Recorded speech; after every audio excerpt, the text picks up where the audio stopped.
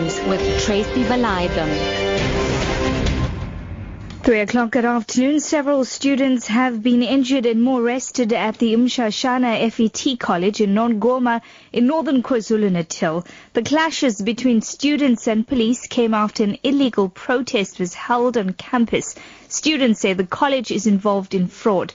President of the SRC, Zazile Sishwasha, says students who owe money have had their results withheld. They will release our results, but they hold them, because they told us that you are owing them.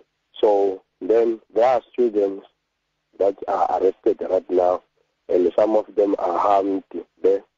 So we are striking for our needs as a student. Then nobody is responding to us, and the police will shoot at us with no reason. Some of our students got arrested. 4 people have been killed after the taxi they were travelling in overturned on the R103 on the East Rand. 8 others, including 2 children, were critically injured. ER24 spokesperson Werner Vermaak says the victims were ejected from the taxi. Paramedics that arrived on the incident found that 8 people sustained critical injuries.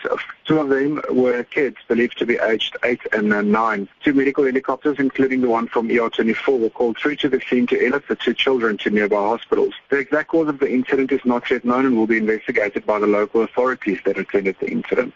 Finance Minister Nhlanhla Nene says South Africa is still a long way off from sharing in the wealth of the country. He was speaking at the launch of a shopping mall at Greytown in the KwaZulu-Natal Midlands. Nene has expressed the hope that the mall will inspire more businesses to invest in rural areas. But sharing in the economy's wealth is one of those areas where I think we still have a long way to go. And this is one of those things that actually demonstrate that indeed, with the effort and the initiatives like this one, we are on track to realize those. In the spirit of our National Development Plan, it has brought together labor, it has brought together the private sector, it has brought government in here, and everyone is participating to create this environment that is also confirmed in our National Development Plan. WikiLeaks has started releasing a huge batch of diplomatic cables from Saudi Arabia. In the first installment, some 70,000 documents have been made public. The cables released so far show the Saudi focus on keeping abreast on every move made by the country's key regional rival, Iran.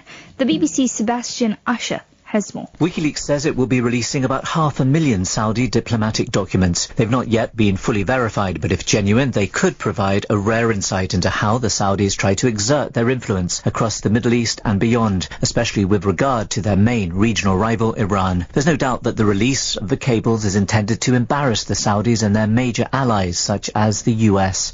But it's unclear so far if amidst the tens of thousands of documents, many of them mundane, there is any major new revelation that could shake these vital but delicate relationships. Your top story this hour, several students have been injured and more arrested at the Mshashana FET College in Nongoma in northern KwaZulu-Natal. For Lotus FM News, I'm Tracy Valaydham. I'll be back with more news at 4 o'clock.